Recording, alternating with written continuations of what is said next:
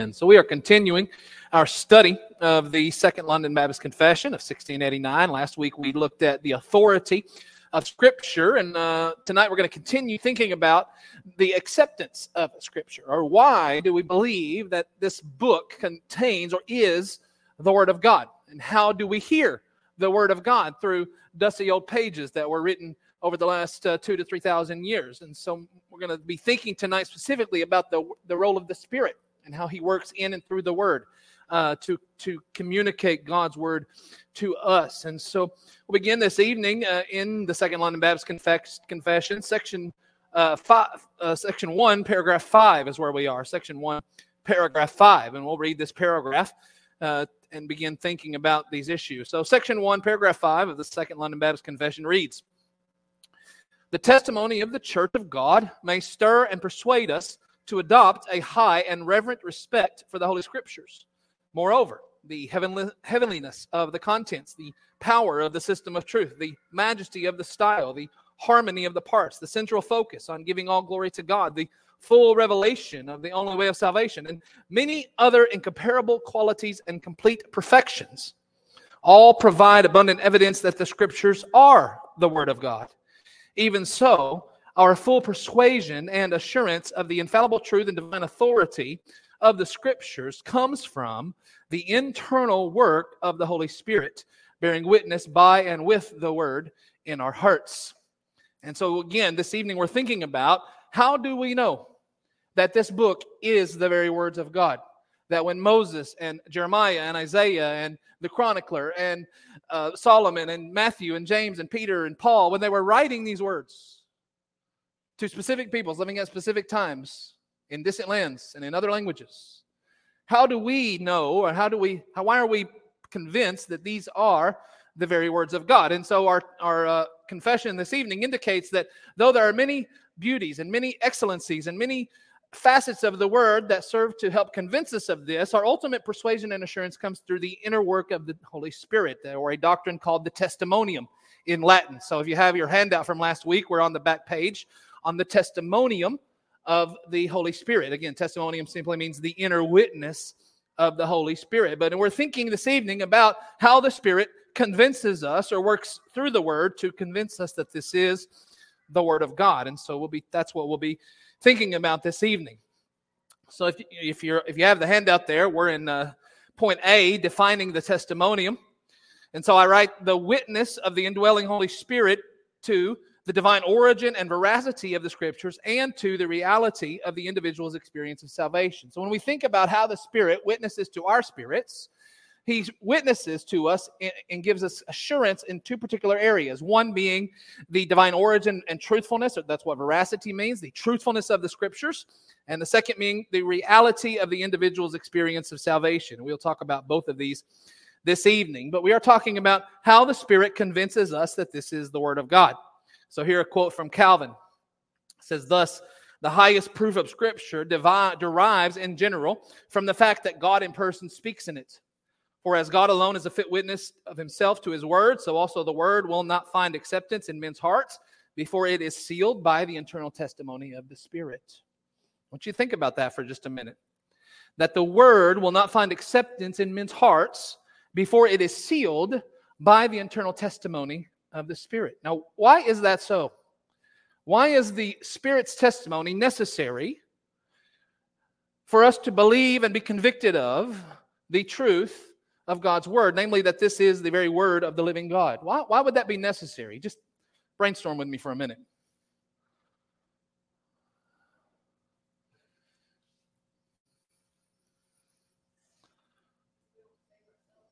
I'm sorry?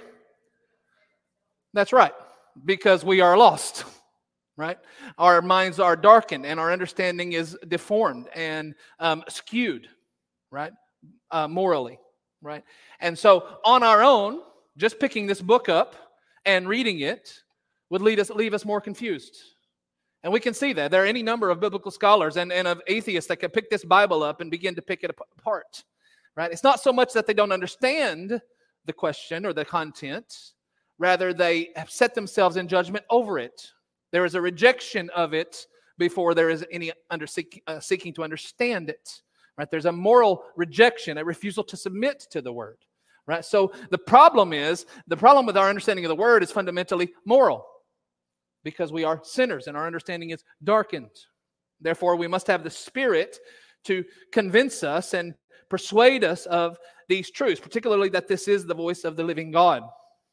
Any other reasons you can think of for why the Spirit would be necessary for our acceptance of the Scriptures? I'm sorry? If we're indwelt by the Holy Spirit, He is truth, then that should ring. If it is Scripture, it should ring true. Yes. His Spirit should bear witness. That's right. And especially since we believe these authors were inspired by the Holy Spirit. And so if they were inspired by the Holy Spirit, then it would make sense that the Spirit also aids us in receiving their message, right? Because these are His words. Right? Any other thoughts here, just initially? The Holy Spirit illuminates the Word to us. Okay. To help us understand Right. what God has said. So, apart from, whatever we would claim to be, apart from the Holy Spirit illuminating the Word to us, we would never believe anything about it. It would just be another book on the shelf. That's right. Another Disney fairy tale, essentially. That's right. And we'll talk more about illumination this evening. Illumination is related to the Testimonium, but does not technically fall under its purview. But in terms of our understanding of Scripture, we're going to see that these things are spiritually discerned. Right? A natural man cannot understand the things of God. We'll see that text here in just a minute in 1 Corinthians chapter 2. Right? So, yes, the illumination of the Spirit is, and we'll talk more about this, that illumination is not downloaded content, right? It's not reading the Bible and going, okay, Lord, tell me what this means, right? The illumination is not merely downloading meaning from on high, right? Illumination has more to do with convicting us of God's truth, convincing us of God's truth, and transforming us by God's truth, right? We are made in His image. We have, with rational minds, with the ability to read and think and reason. So God expects us to read and think and reason over what He has revealed. But the Spirit comes along with our reasoning and our understanding and convinces us and convicts us and transforms us by the Word. So we'll talk more about that in just a little bit. But in order to think about the Spirit and the Word, I put some verses here, scriptural basis for the Testimonium. And as I was preparing this week, I went back and added about half a dozen more. So if you've got your pen, you may want to jot these down. But we want to think about specifically the relationship between the Spirit and the Word. Right? The Spirit and the Word, this is a relationship that goes all the way back to the book of Genesis chapter 1, doesn't it? Right? In Genesis chapter 1, verse 2, the face of the earth was covered in darkness, the earth was formless and void, and the Spirit hovered over the face of the deep. And then God said, let there be light. Right? The Spirit hovering over the face of the deep indicates that it was the Spirit who was active in accomplishing God's Word. That it was through the Word, by the Spirit, that the world was made. Right? That these things were working in tandem, even in Genesis chapter 1. Word and Spirit, they operate together. In Exodus chapter 31, verse 18, we read that the tablets were written down and engraved by the finger of God. Now, again, we talked last week how God doesn't have a finger, right? But throughout the Old Testament, when we think about God's finger, about His arm, more often than not, what we're seeing is the activity or action of His Holy Spirit. The Holy Spirit is the aspect of His person by which He touches His creation. And so Moses understood that when he received the tablets from the Lord, that these were inscribed even, by the Holy Spirit on the tablets of stone. God's Word, the Ten Commandments, directly from the finger of God. Moreover, turn with me over to the book of Numbers, chapter 11. More often than not, what we see in the Old Testament is that the Spirit operates in the gift of prophecy or in the ministry of prophecy in the Old Testament. This goes all the way back to the book of Numbers, chapter 11. I'm in Numbers chapter 11. Pick it up in verse 24 of the chapter. Numbers chapter 11, verse 24. So what's going on here is Moses is anointing the 70 elders to come alongside him and help him administrate and care for this people that he's led out of Egypt. He's only one man. He cannot accomplish the task by himself. And so God's going to take some of the Spirit off of Moses, and He's going to put it on these 70 elders. That's what's going on here. Numbers chapter 11, verse 24. Moses went out and told the people the words of the Lord. He brought 70 men from the elders of the people and had them stand around the tent. Then the Lord descended in the cloud and spoke to him. He took some of the spirit that was on Moses and placed the spirit on the 70 elders. And as the spirit rested on them, they prophesied, but they never did it again. 2 men remained in the camp, one named Eldad and the other Medad. The spirit rested on them, and they were among those listed but had not gone out to the tent, and they prophesied in the camp. And a young man ran and reported it to Moses. Eldad and Medad are prophesying in the camp.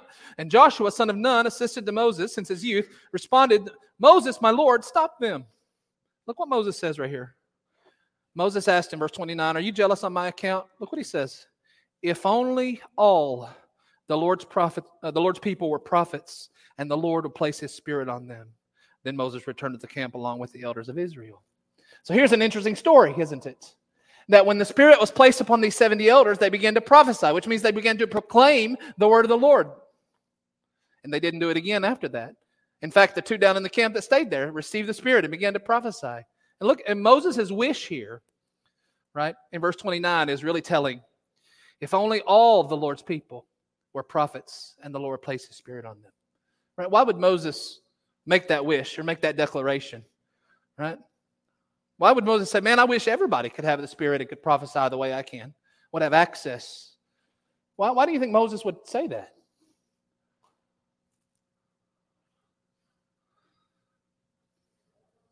I'm sorry? Okay, it would take the burden off him, make his job a little easier perhaps. Right. The people would have direct and intimate access to the ways and words of God. Instead of being reliant on him as a mediator, they could come directly. Does that sound like anything that you're aware of? Right? Over in the book of Joel, chapter 2, you know this passage. Joel chapter 2. Moses' wish is fulfilled. Right? Joel chapter 2. Verse 28, after this, I will pour out my Spirit on all humanity. Then your sons and your daughters will prophesy, your old men will have dreams, and your young men will see visions. I will even pour out my Spirit on the male and female slaves in those days. I will display wonders in the heavens and on the earth, and blood and fire and columns of smoke. Sun will be turned to darkness and the moon to blood before the great and terrible day of the Lord comes, and everyone who calls on the name of the Lord will be saved. Where is that passage fulfilled? Acts chapter 2, the day of Pentecost. That's Peter's text for his sermon on the day of Pentecost, explaining the phenomenon. But the Spirit came down on the day of Pentecost, and people from all over, Jews that had made their pilgrimage to Jerusalem, who spoke many languages, they began to speak and hear the mighty deeds of God described, and they understood. And Peter says this is what was fulfilled by the prophet Jeremiah, right? Or by the prophet Joel, rather. Go with me over to the book of Jeremiah.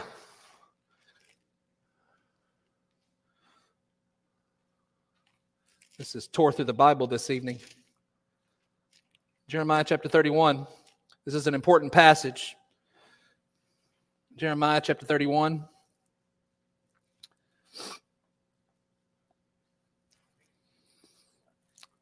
Verse 31. The promise of a new covenant in Jeremiah. Look, the days are coming.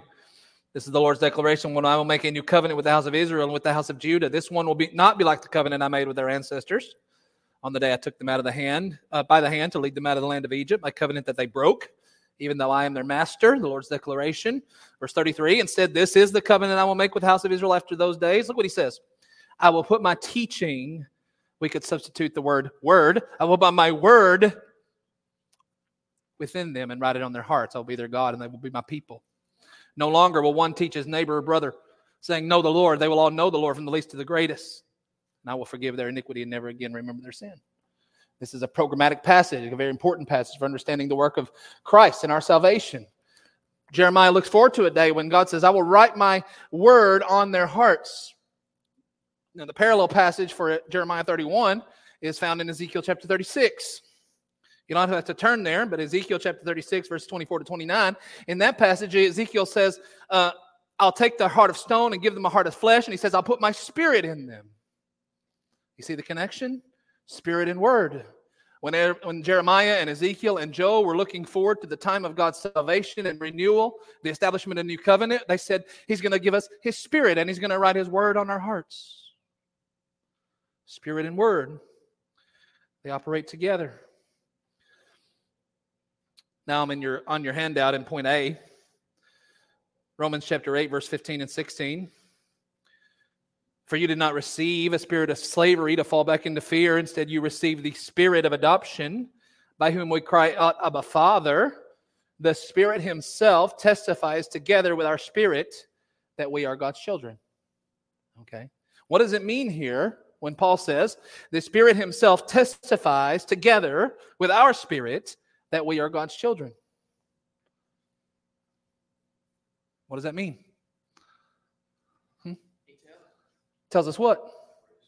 Right. And that gives us what? Assurance. Right? In other words, how do you know you're a child of God? Not because you walked an aisle and prayed a prayer, not because you got wet in the baptistry, not because you come to church every Sunday or say a prayer, but because the Spirit testifies internally, supra-rationally, and confirms that you are God's child. It is a supra-rational. Over and above my historical experience, I know that I am God's child because the Spirit confirms that in me spiritually. This is the same work by which we would say that He operates according to the Word. That's why we call it the inner testimonium or the inner witness. John chapter 16, verse 12. Jesus says this, I still have many things to tell you, but you can't bear them now. When the Spirit comes, He will guide you into all truth. What will He do? Guide us into all truth.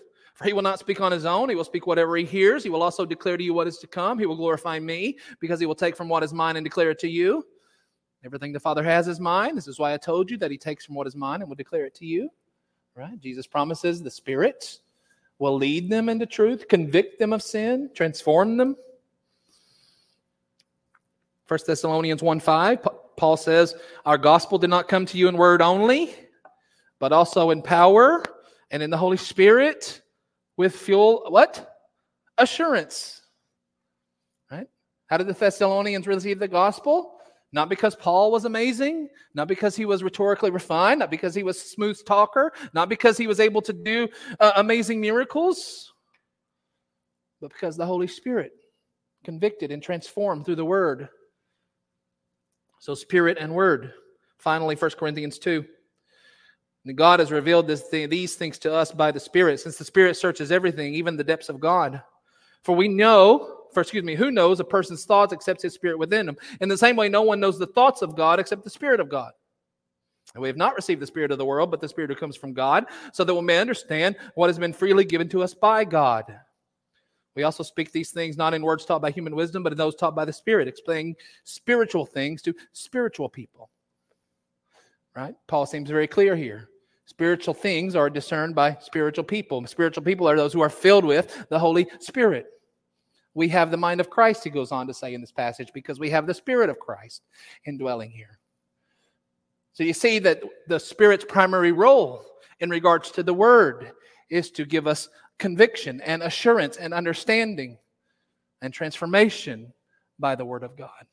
Right? Yes, we can sit down and we can read these books and we can explore the history and we can parse the language and we can become experts on all of that. But there's a distinctive difference between a non-believer reading the Bible, even if they appreciate it and respect it and value it, and someone who is filled with the Spirit reading and studying the Bible. Right? Because they have the Spirit. That's what makes our reading of Scripture distinctively Christian.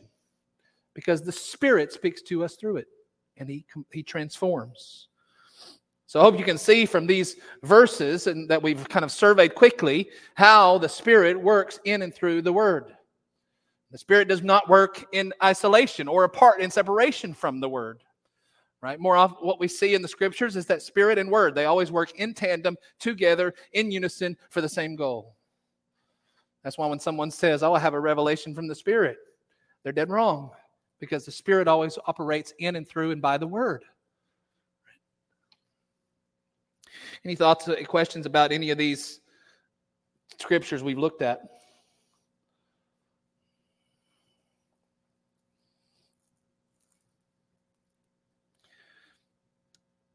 So now you're probably thinking, well, if the reason I know that book is the Word of God is because the Spirit tells me, and this is God's words, then why should I care about Peter or Paul or Matthew or Moses or Isaiah or any of those guys?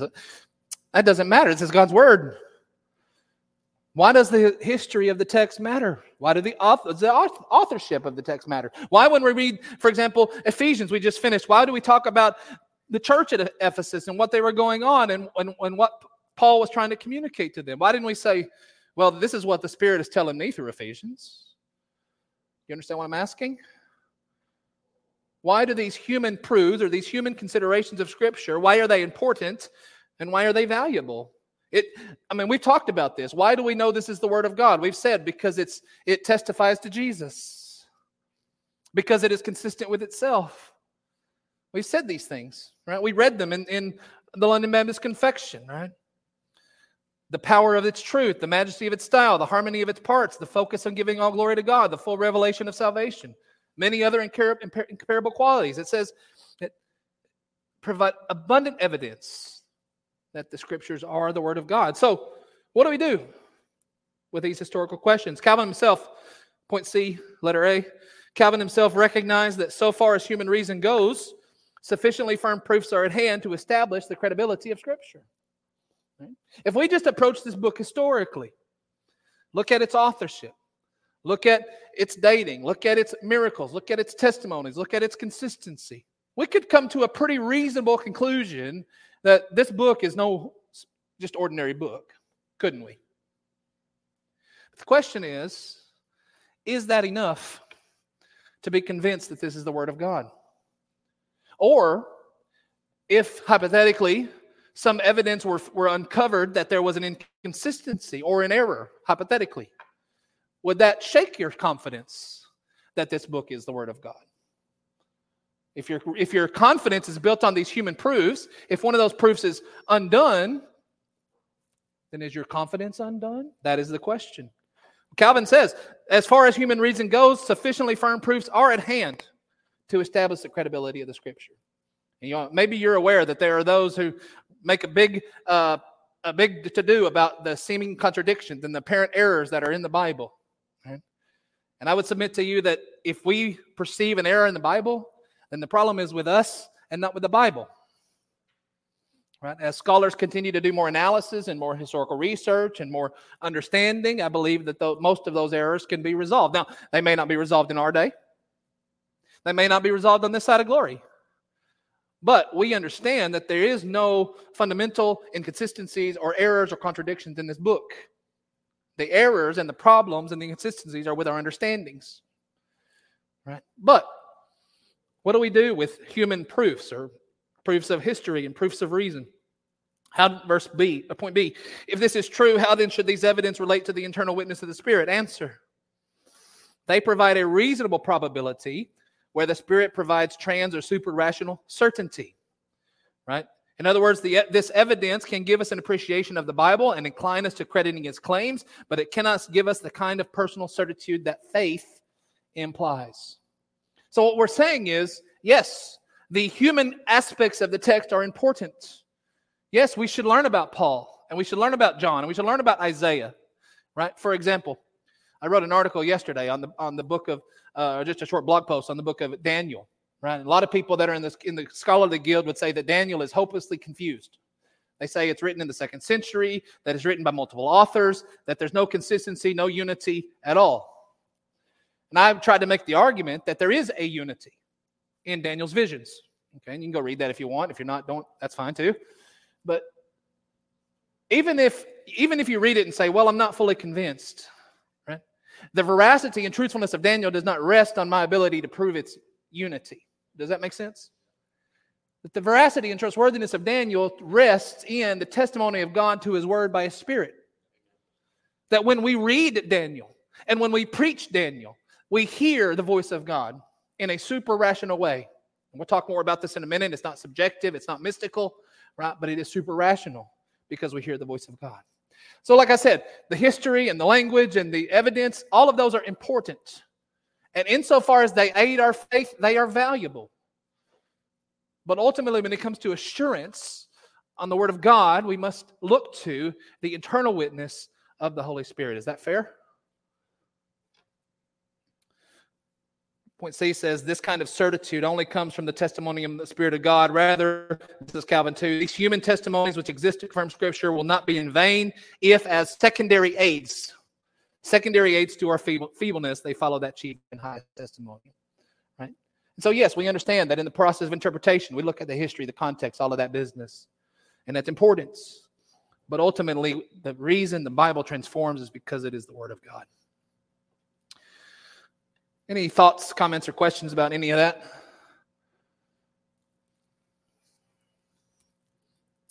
All right, so let me give you 2 cautions when we think about the testimony of the Spirit.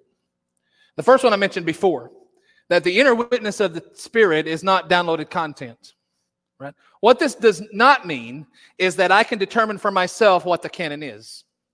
Like, oh, by mystical revelation, I believe that Hermes is now Scripture. Right? I don't get to determine that. In other words, the Spirit does not download content in that way. Right? It gives us assurance and confidence, but it is not subjective. You don't get to determine your own Bible because you like these books more than these books, or because you hear the voice of God in this book and not this book. Right? Now, I don't know if you've ever sat down and tried to read Chronicles. First 9 chapters of Chronicles are all genealogies. Right? So you may be reading through that and you're like, I do not hear the voice of God in these chapters. Right? I don't know what's going on here with all these begots, but this clearly is not from God. Right? Wrong. God put that there for a purpose. It has a value. It is important. It is inspired. And Paul says it's trustworthy and profitable for reproof and correction. Even the genealogies. Because it's the Word of God. Right? So whether or not you specifically hear the voice of God in a particular text of Scripture is not the question. Right? We don't get to just determine, oh, I feel like this is the Word of God today. Right? That's not the point. We'll talk more about that in just a minute as a why. Secondly, it is not subjective. Right here, I put this in point A. The testimonium, which is personal and private, is yet the work of the Spirit in the common life of the church. It is personal to the core, but it is not individualistic. Let me say that again. It is personal, it is experiential, but it is not individualistic. It occurs unseen in the heart, but it drives the Christian into the fellowship of the visible local church. So what we are not saying here is that all I need is the Bible and the Spirit. That's all I need. I got my Bible and I'm good. That's not what we're saying here. Because if you are filled with the Spirit, then the Spirit will directly drive you into the community of the Spirit, which is the church. And so our experience of the Spirit, though it is personal, we submit it to the collective witness of the church. This is where the historical witness of the church comes alongside and either confirms or challenges what we believe. Right? We are not the final arbiters of truth. The Scriptures are the final arbiter of truth. And the Scriptures point us to the wisdom of the collective body of Christ, both here in this place and also historically. A few verses. Ephesians chapter 4, verse 4 through 6. There is one body and one Spirit, just as you were called to one hope at your calling. One Lord, one faith, one baptism, one God and Father over all, who is above all and through all and in all. One faith, one Spirit. Is the Spirit today any different from the Spirit that Paul had? Nope. Is the Spirit today any Spirit different than the Spirit that Calvin had, or Luther had, or Zwingli had? No. Right? The Spirit has worked through the history of the church, through gifted teachers and pastors, as his gifts to the church, which is in Ephesians chapter 4, right? To give us a confidence or a body of faith by which we test ourselves against. That's called tradition, right? It's not the final authority, but it is a valuable norm that by which we learn and submit to. So the Spirit, though he is filling each one of us, he pulls us together. 1 Corinthians chapter 3, verse 16. Don't you yourselves know that you are God's temple and that the Spirit of God lives in you? Now you can see the very next one, 1 Corinthians 6:19. Don't you know that your body is the temple of the Holy Spirit who is in you, whom you have from God? Wait a minute, Paul. All right, is the Spirit plural? Like we are the temple of the Holy Spirit? Or am I, me, my body, the temple of the Holy Spirit. Do you see what Paul's saying here? It would seem like Paul is contradicting himself, doesn't it? But he isn't. In 1 Corinthians 3, the emphasis is on the collective unity of the church filled by the Spirit, that we together are the temple of God's presence. That's also repeated in Ephesians chapter 2.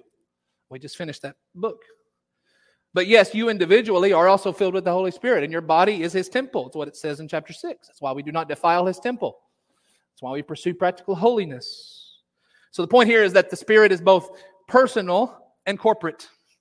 Right? He is in me, but He is also in us. And there is value in the collective wisdom, or the collective testimony of the Spirit in us. That's the voice of the church. That's why it's called the pillar of truth in the book of Jude. 1 Corinthians 14:33 says, God is not a God of disorder, but of peace. You can see how it would be confusing, right?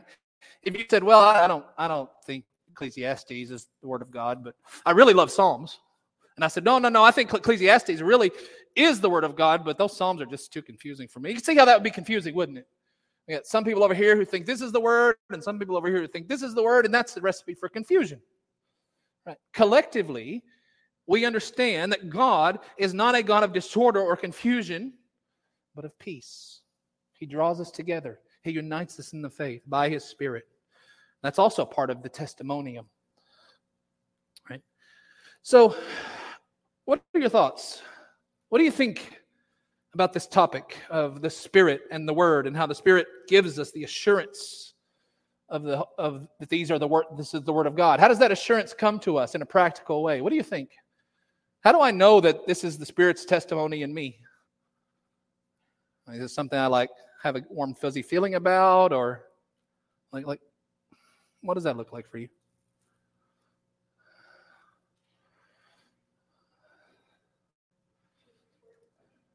Yeah. How do I recognize the internal witness of the Spirit in my life?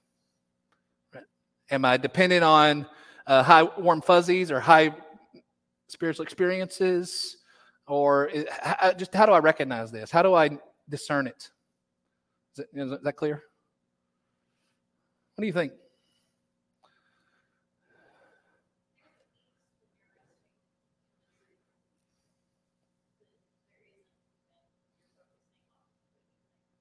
Yeah. Isn't that interesting? Right? That there is great peace in submission to the truth, as it has been testified and proven. But there's more anxiety and more uncertainty when I try to determine for myself what is truth. Isn't that an interesting dynamic? You would think that, I've decided for myself this is truth and I'm confident in it. But our independent determination of truth do not bring us the kind of security, does it? It only leaves us with more questions. It only leaves us with more uncertainty. Like a man out on an island standing by himself, blown in the wind. Right? Stronger together. So yes, absolutely. The peace that comes through accepting and joining with the historic confession of God's church. What else? How do you know?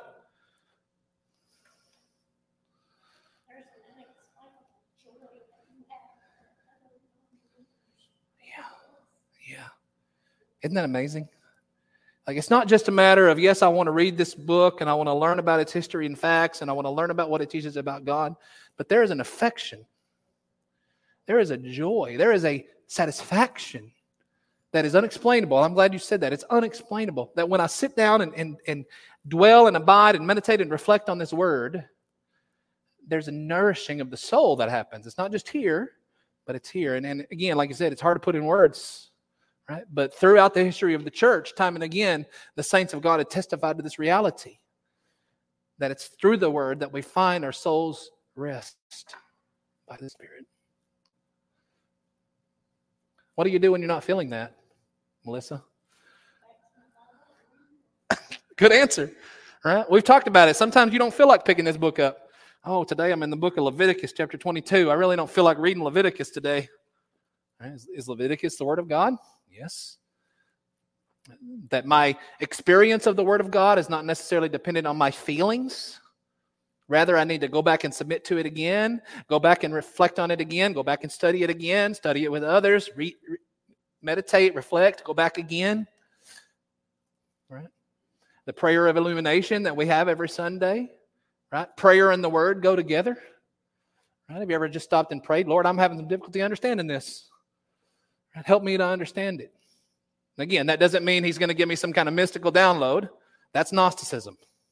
Right? Gnosticism is a heresy that's built on the idea of gnosis or mystical knowledge. Right? It says that apart from the Word, God's just going to reveal to me and give me this secret knowledge. That's mysticism. That's Gnosticism. That's so often how people approach their reading of the Bible, isn't it? So yes, I should pray. Yes, I should invite the Spirit into my study, but I should still study. I should pick up a book, ask a teacher, do some research, read a longer passage, do some cross-referencing, whatever it takes to help to wrestle with the passage. Absolutely. Yeah. Yeah. Yeah. Yeah. Yeah. I don't know, for me, sometimes, especially in the academic context, it's easy to sit down and read this book and it just be a purely academic exercise, right? And I have to force myself to think about what it means to study spiritually, right? And that's something I continue to challenge myself with. Like, even though I'm writing this paper or doing this research, how is this helping me grow into the image of Christ, right? Every time you sit down to read the Bible, you should ask yourself that. How is this helping me grow into the image of Christ? Even though this is the genealogies or the Leviticus or the whoever's, right? What is this teaching me about God, about Christ, about myself? Right? Listening to the voice of the Spirit, listening to the Scriptures. What else? You mentioned the warm fuzzies. Mm-hmm. Warm fuzzies. And I'm just sitting here thinking back in my life is, there are times when I'm overwhelmed with the love of Christ. Sure. That's different from like the warm fuzzy, Yeah.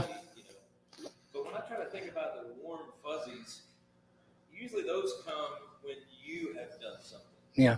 Right? Oh, God, it's warm fuzzy. I just did this. Yeah. I just accomplished. I just read this many passages of Scripture. But when I am assured of my salvation or have, like they've said, joy or peace, it's because I've gone back to the Word and the Word and the Spirit together have brought me the assurance that brings me to that place of assurance in my salvation. Right. The joy that when everything's just crashing around us, there's still an unexplainable joy I have. And that the text and the Spirit has revealed that to me. Right? And that doesn't come with warm fuzzies. It just comes with the gentleness and a peace. And, just as Proverbs says, that surpasses all understanding. That's right. The outside world doesn't understand what a believer understands when the Spirit is illuminating the text and the tour. And we talk about tonight is you don't have one part from the other. Right. It's always together. Yep.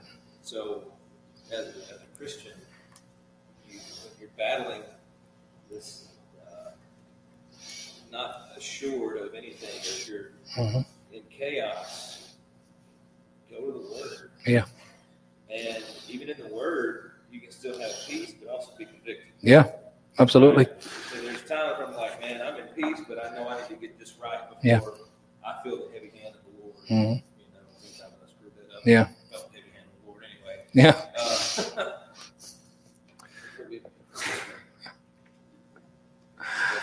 That's all right.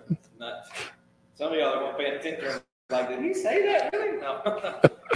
But yeah, I just think sometimes those warm fuzzies come from more self rather than God. Self rather than God. Because I don't think you get those necessarily. Yeah. And let's be clear, we're not saying that emotions are bad. Right. Your reading of Scripture, if done with the Spirit, will be experiential and will be full of emotions. Both positive emotions of celebration, joy, hope, encouragement, comfort, peace, and also, again, yes, the anguish over pain and sin and sorrow and tragedy and lament and mourning and all of these things. So yes, your experience of Scripture is emotional because you are emotional. God made you an emotional being, and those are good. But that doesn't mean that my emotion is not the measure of my success in the Word. Does that make sense? That God is the God of emotion. He brings consolation, they say. Sometimes He leads us through the dark night of the soul. The emotions wax and wane. But the point here is the discipline of going back to the Word, regularly feeding myself on the Word, and trusting God to lead me down along the path as He sees fit. I think Yes. because of those emotions. Right? Because how many times have people left and said, well, that song didn't move me. Yeah. Or that preaching didn't move me. Or I didn't feel some sort of way leaving church today. You know, are we supposed to feel a certain way, or are we supposed to feel edified and encouraged? That's right. You know, our emotions can lie to us. Yeah. They can be self-seeking. But when the word is preached, when the word is being sung, the word is being prayed, as you said again, and I've said again, and repeated you, the word and spirit together, we leave refreshed. That's right. Convicted, hurt, all the things, but we don't let our emotions necessarily dictate Right. how worship was today. Right. And so let's ask that question. When Stephen steps up to this pulpit on Sunday to preach, or I step up, or Craig or Adam, how do you listen to us, but also listen to the Spirit? How do you cultivate the habits of being a spiritual listener? Right?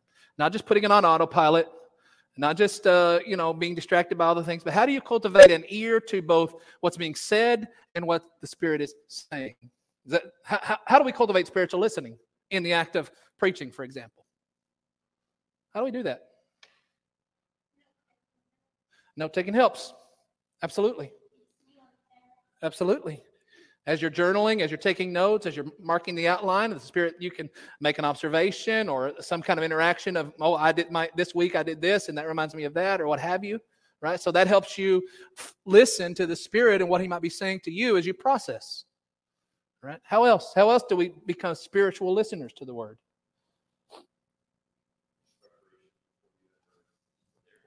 Okay.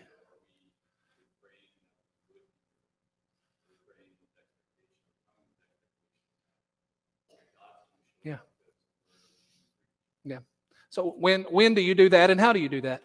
How do you prepare yourself for Sunday morning worship to hear from the Word? Right.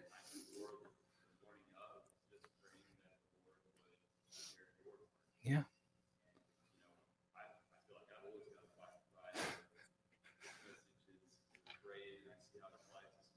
Yeah. Yeah. Yeah. Yeah. Yeah. Right. Right. So I think what you said is that preparation for Sunday starts on Monday, right? And it's the discipline of submitting to His Word, of seeking His way, of prayer and reading and preparation throughout the week, right? So that by the time I arrive on Sunday morning, I'm in those treads, so to speak, right? It's not something I'm just trying to turn on when I get here. Oh, I walk through the door, let me turn on my spiritual ears, right? But it's training our ears day in and day out, right? Through the Word, through prayer, through meditation, through those disciplines to hear His voice.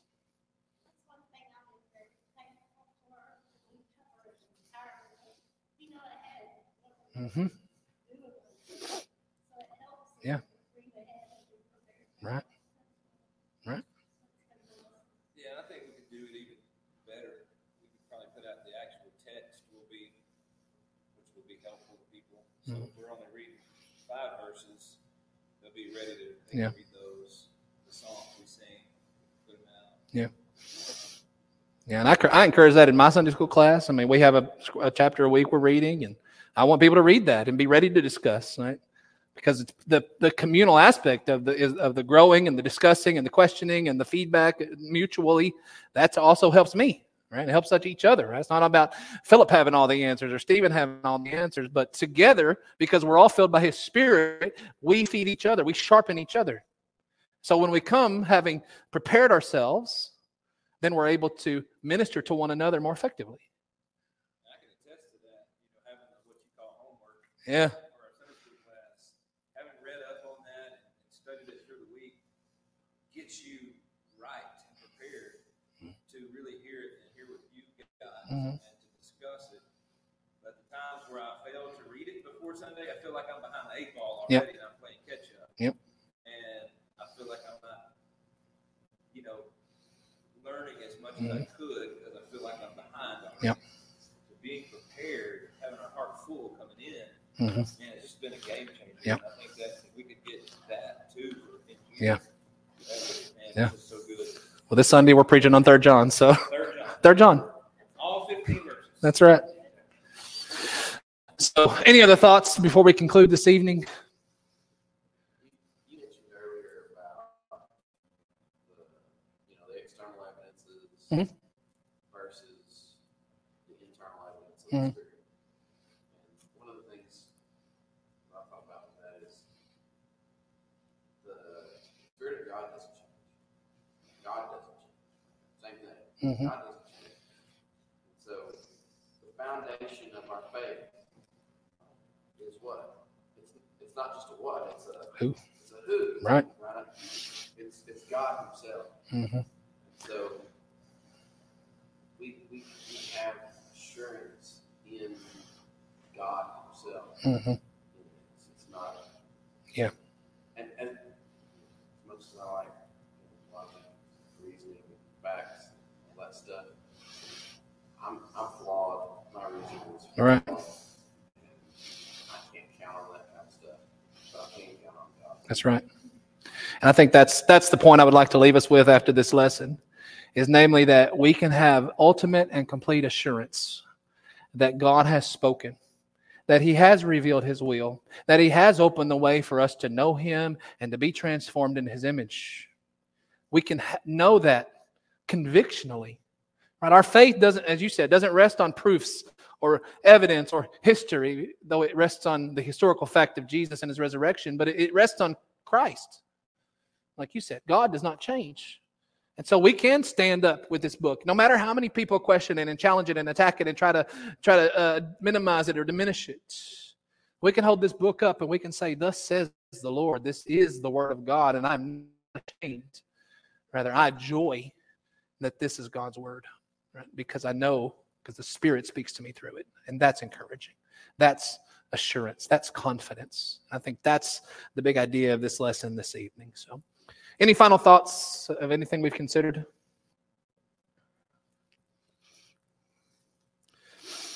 All right. Well, let's close in a word of prayer and we'll be dismissed. Father, we are so thankful for your grace in revealing to yourself to us in a way that we could even understand. For you are mysterious and incomprehensible and infinite and more than our finite minds could ever begin to understand, but you have condescended and humbled yourself so that we could even know you. So we are humbled and we are thankful for your goodness and your grace by which you invite us to know you. Thank you for your Spirit. Thank you that you've promised to write your word on our hearts, to cause us to keep your commandments and to walk in conformity to your image. Thank you that you are continuing to work on all of us each day, shaving off the rough edges, right, cutting out the cancers and making us more like Jesus. Help us to submit to your work in that and to grow in Christ's likeness because of it. We thank you for Christ. We thank you for the Spirit. We pray this in the name of Jesus, and all God's people said, amen.